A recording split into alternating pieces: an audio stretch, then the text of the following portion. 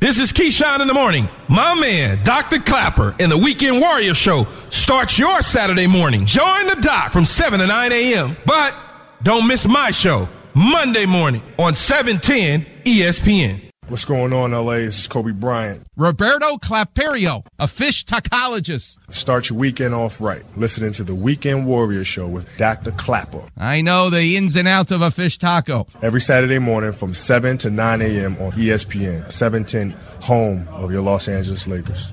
Welcome back, Weekend Warriors. Good job, Wilbert. Dust in the Wind. Orleans. I remember them in high school. It's awesome. It's all about wind today. That's what I want to talk about. But let's do some clap revision with Zach Wilson. I actually saw a patient this week, a young girl.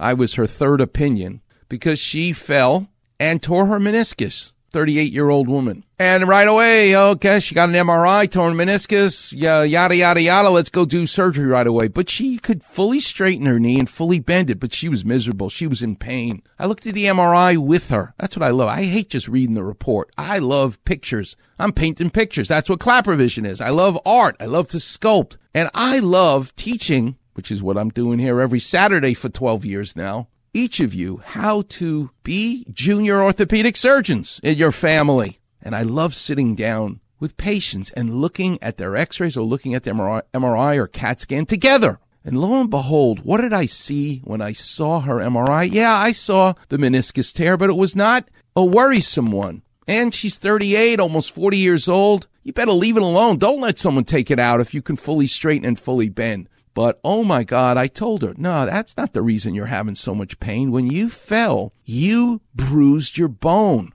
You almost fractured your tibia. Look, I said, this part of the tibia on this screen, on this site of the MRI, this slice, the tibia marrow, the shin bone's marrow, it's a black and white study in MRI, should be black. But look, this horizontal line is bright white. That's blood, even though blood is red. That's a bloody, bony bruise. You almost broke your tibia. That's going to heal on its own. Just like a black and blue mark turns green and yellow and goes away. It's going to go away. And she kept saying, yeah, but the pain is going all the way down my tibia, my shin bone. I go, that's exactly what it does. It's like you took a hammer and banged on the bone. Bone bruises hurt. So I'm glad Zach Wilson came to L.A. to have his meniscus taken care of, but he's got a bone bruise as well. Everybody's excited. Will he be back for game one? We'll have to see. The pain lingers when you have a bone bruise. And that's the reason this young girl was hurting, more so than the meniscus tear that honestly she probably had from college. It did not look like it was anything acute. It was the bruise in the bone after the fall that led her to have knee pain. It's really interesting.